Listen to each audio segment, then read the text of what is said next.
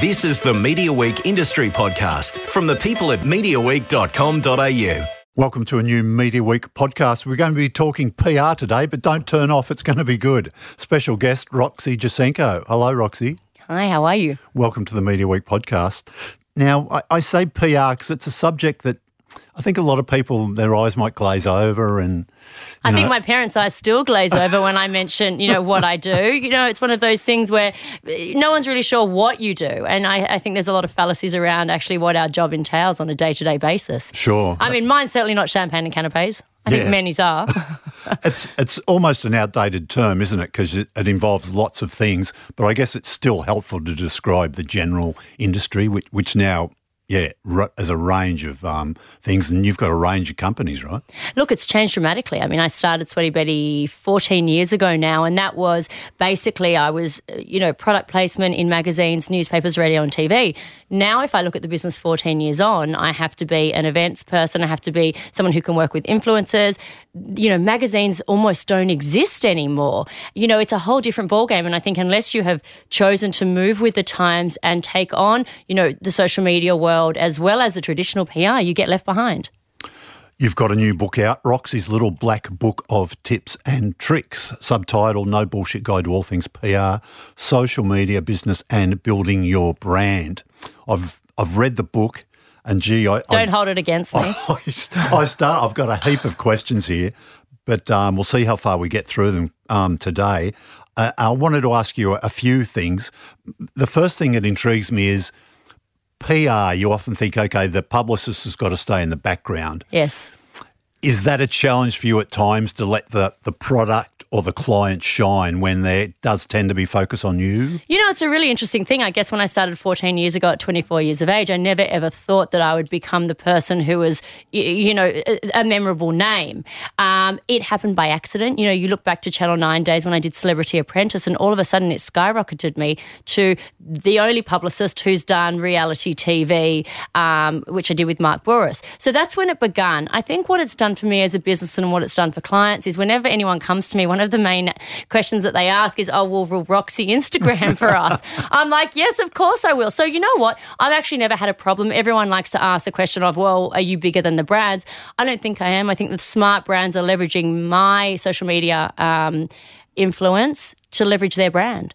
So I haven't had a problem. Actually, it's been advantageous. Yeah, so the upside is much better for clients than any possible negative. Well, 100%. I mean, the reality is if I put on a ring and I post it on my Instagram post for a client, the next thing you know, Daily Mail writes, Roxy has a new ring and it's from this particular brand. So it's like instant press. Yeah. Now, you've been in the media a lot the last couple of years. Yes. Did the clients did any of them get a little bit nervous? Look, I won't lie. During Ollie's trial, it was a very testing time for the business. Obviously, through 2016 and 2017, I not only had a husband who went to jail for insider trading, but I also got cancer 2 weeks after his imprisonment. So I guess from an external client looking for a new PR company, they sort of thought, well, she would be all over the place. She's not an agency for us, And look, was I at work every day? Yes, I was. Was I having radiation and then going straight back to work? Yes, I was. Was I there? I was, but I would say to you I was probably 90% there in terms of presence and ability as opposed to what I am now at 200%. It affected business in terms of new business. It didn't affect my current clients that I have and have maintained because I think if anything they wanted to support me throughout that period of time because they knew me and all of our clients are like family. We don't ever have an us and them relationship. And if it's like that, we never keep them. I like to have an open, sort of an open door relationship. So it affected business in terms of new clients signing on. Did it affect business in terms of losing clients that were with me? Absolutely not. You've worked in the media or worked in the media and with the media for a lot of time now. Did you learn more stuff during those couple of years that you thought, did you see a side of it that maybe was a little bit ugly that you hadn't encountered before, or did you know and expect what would happen? I knew what would happen. I knew, I guess, and I'm respectful of it as well. Like, don't get me wrong, I didn't love all the articles that came out. In fact, they were horrible. But at the same time, I get it. the media has a job to do. If your chief of staff says, go and stand outside the court, St. James Place, and, ask Roxy questions when she's leaving, you're going to do it. And you know what? The media have been very supportive of me, and I'm appreciative of that. I think you have to take the good with the bad. I knew there were going to be negative articles. Did I think that I would get an article about me using the court as a catwalk? No, I didn't, because I dress exactly the same way every day for work. But at the same time, it's the same with paparazzi. You know what? You're doing a job, just like me. We're all doing a job. Nothing's personal. I mean, I've got a thick skin. I guess you learn to have a thick skin. You can't take it personally. These people are just doing a job.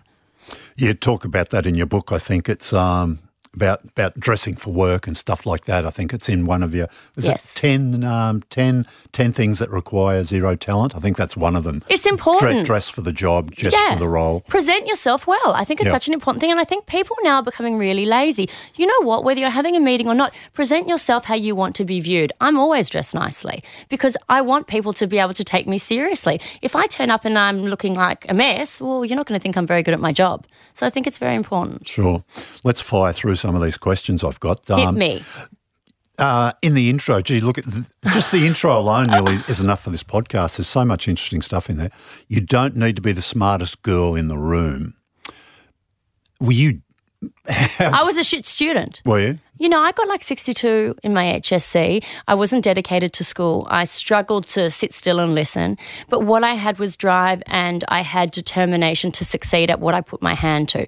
It was first at McDonald's when I was 14. It was then at a florist. It was then at Kodak. I don't think you have to be the smartest person in school to be able to succeed and achieve your dreams. And I think I'm the poster girl for that. I was absolutely rubbish at school. But what I made sure is that everything I tried to do when I left school, I put 200% in. And I always had seeing eyes. And I know it sounds like a really weird thing to say, but I'm like a sponge. Everything I look at, I draw inspiration from. If I'm on Instagram, I'll be looking for something that I can then tweak to suit a client that I've got here. If you use all of the resources around you, which are huge now, Instagram, Facebook, Twitter, Google. You can be the smartest person in the room because it's all there for you. It's whether you choose to have seeing eyes and absorb it like a sponge. When you write a lot in the book about people who approach you for work and whether it's work experience or when you're hiring, education, a lot of employers use maybe a uni degree as a minimum entrance these days. Do you, and do you think people should be doing that? I think because I never got into uni, I would never have stood a chance even if I paid to get in. I have always been of the mindset, well, you know what, it's not the be-all and end-all. I know half of the things I learned at school, algebra. Have I ever used it? Absolutely fucking not. I did in the beginning say, you know what, I don't care if you've been to uni.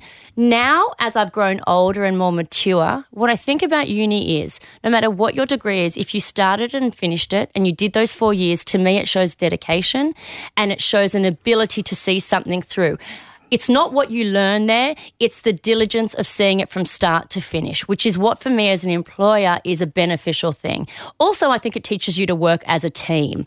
I'm in a team of 27. We work together. I sit on the floor with the team. I don't have a separate office.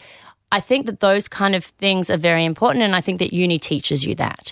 Do I think it's going to make you a great publicist? Absolutely not. Yeah, no, that's brilliant to hear you say that. Yeah, it gives you the discipline, doesn't yes. it? Because a lot of kids, they're wondering around what they're going to do. But if you can get the discipline to do a course, whether it's zoology or Correct. whatever. It doesn't matter what it is. You started and you finished and you achieved it. Sure. Brilliant. You can't fake authenticity, you say. Working in PR, though, have you got to learn to fake things at certain times? Look, one thing when I started, I was like a kid in a candy store. If you came to me and you offered me $5,000 a month for 12 months, I would say, yes, I can do your PR. I would take anything that came to me because there were so many brands. I was making an absolute fortune. How could you say no?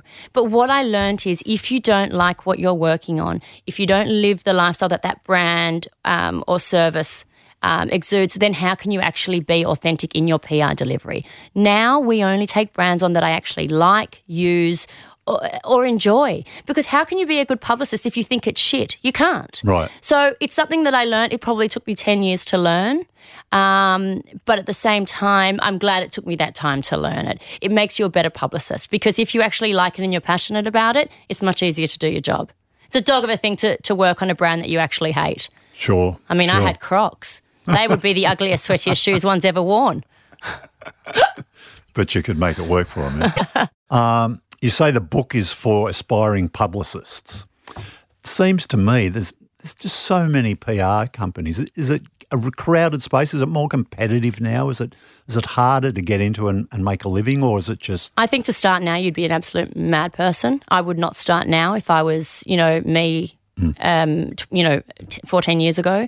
It's a very crowded space. I think that unless you're willing to really be the person who has a PR agency, an events company, a digital agency, a content creation agency, well, you're not going to stand a chance. We are in a small country. Clients want to go to a one-stop shop that has a broad range of services.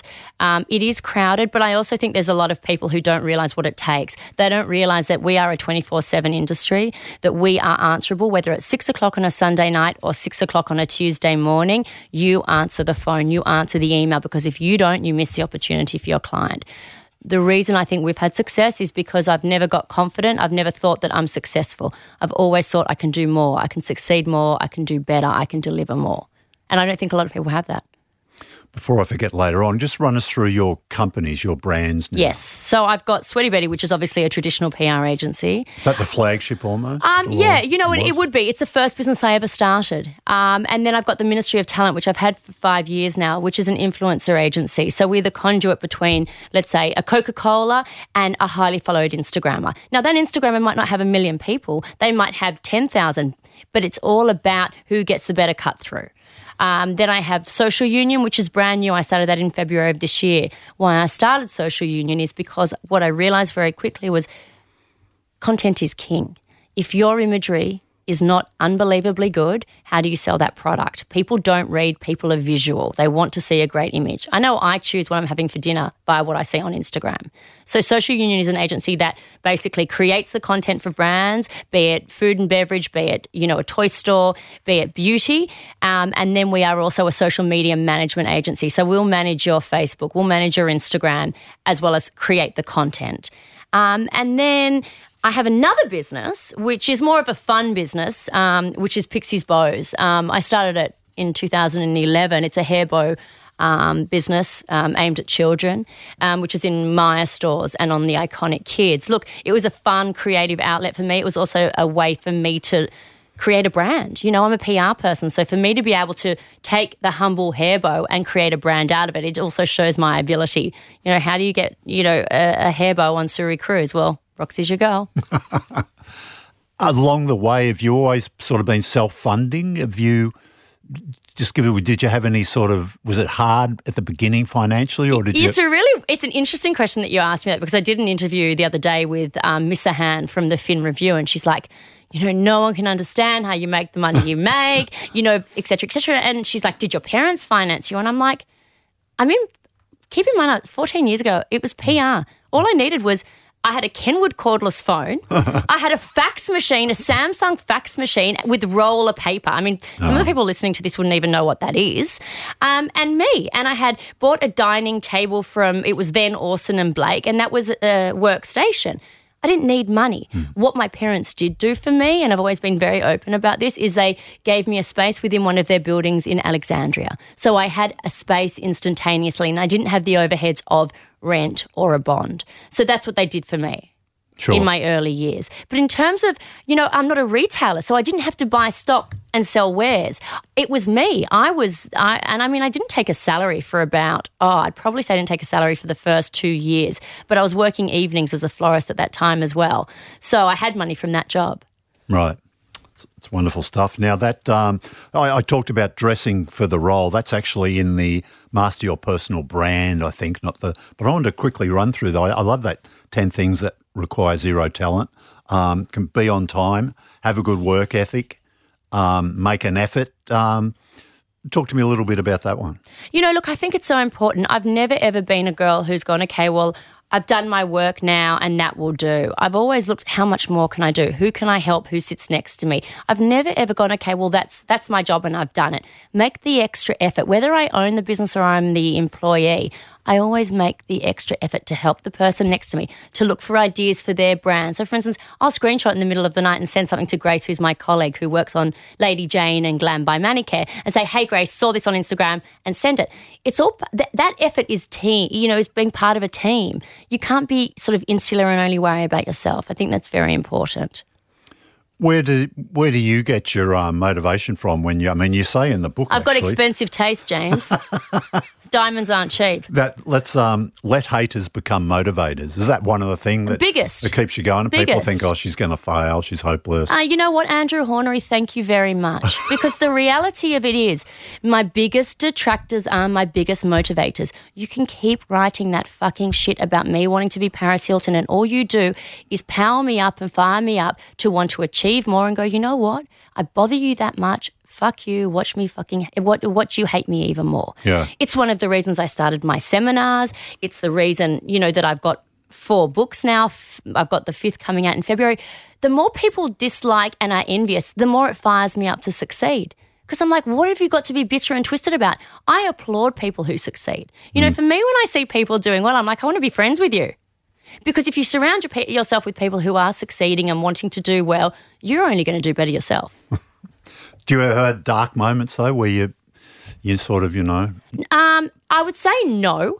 Look, I've had my time during sort of 2016 and 2017 where shit went south and I lost my marbles totally. And that was a very dark time. At one point, I don't even remember where I left the children. It was that bad. But that was a culmination of events. I was working sort of 7 days a week until 2 o'clock in the morning. I had the 2 children on my own. Ollie was in jail. I had cancer. I had started a drug called tamoxifen, which is a cancer blocker, which was making me feel like I was 65 degrees when it was really 6 degrees. So there were, a culmination of events that made me lose my shit, basically. Yes. I would say to you, though, I look at my life and I think to myself, I'm very fortunate. I've had the opportunity to meet some amazing people over the journey of my career, Alex McKinnon being one of them. And I think to myself, you know what? Yes, I've had some challenging times, but I haven't had challenging times at all in comparison to other people like Alex. He goes on the field to play sport one day and he leaves the field and he's in a wheelchair for the rest of his life. So for me, I think my issues are small in comparison to what other people face. So dark days, no. Have I had 1 or 2? Yes. But then you realise how lucky you actually are and how fortunate. Everything passes. I know that better than anyone. You had a quick reference to the Private Sydney columnist before. Yes. Are there many people that you don't get on with? Or is there just a couple that you... he's been one who has had a bee in his bonnet about me for many years. And you know what? For no reason. What, you don't like me, that's fine. But to get personal, I've never understood. Yes, you're doing a job, but to suggest that someone doesn't have cancer when they do, it's below the belt and it's not necessary. So, yeah, I have a problem with him and he clearly has one with me. But my problem is stemmed off, articles such as those suggesting I don't have cancer and it's all a publicity stunt. That's a low blow. Yeah, yeah. So what's left for you to do? What do you? You're running your sort of empire. Yes. Does it? How hands-on are you? Can it sort of run itself? Do you have time to? It could run itself. Big pictures and maybe are there things you'd like to do you haven't? Well, no. You know what? I've always been the one of don't think about what you want to do and just do it as you're going. Our next thing, obviously, now is tapping into the China market. It's a huge market for us here in the Australian environment. So we are at the moment hiring for Chinese. We want to start an agency which focuses on Chinese publications and Chinese social media. So WeChat, Redbook, etc. So Weibo and so on. So that's what we're hiring for at the moment because I think the most important thing is we know it's a huge part of our environment here in Australia, and if we aren't tapping into that, someone else will. And would my business run itself? Yes, it would, but I'm obsessive compulsive and it's successful and I make the money I do because I'm in there and I'm driving the train every day. More books? Yes. Next one comes out in February, which is an anti-bullying book, a kid's picture book. Which I did with my daughter Pixie with Bauer Book. So that comes out in February. Look, it was very important for me to do that book. As anyone will tell you, books are never going to be a huge money earner. But that anti-bullying book, which is called Penelope's Playground, is one that I did because Pixie faced some really challenging times in the playground when she was 6 and her dad went to jail. I was a cross-eyed little girl when I was at school, so I know how mean kids can be. So this book is all about, it's okay to be different and we have to embrace people's differences rather than ostracize them. So that's the next one which is coming out, which I'm excited about. Fantastic. Well, look, we'll wind it up, Roxy. Look. Already? Already. I've got questions about every page. We'll get together another day with a little bit longer chat, perhaps. But look, it's Roxy's little black book of tips and tricks. Allen and Unwin. How much is it? $16.95. There you go, bargain. I could be in PR. Look at that. In stores November 28th. Yeah, thanks so much. Thank you.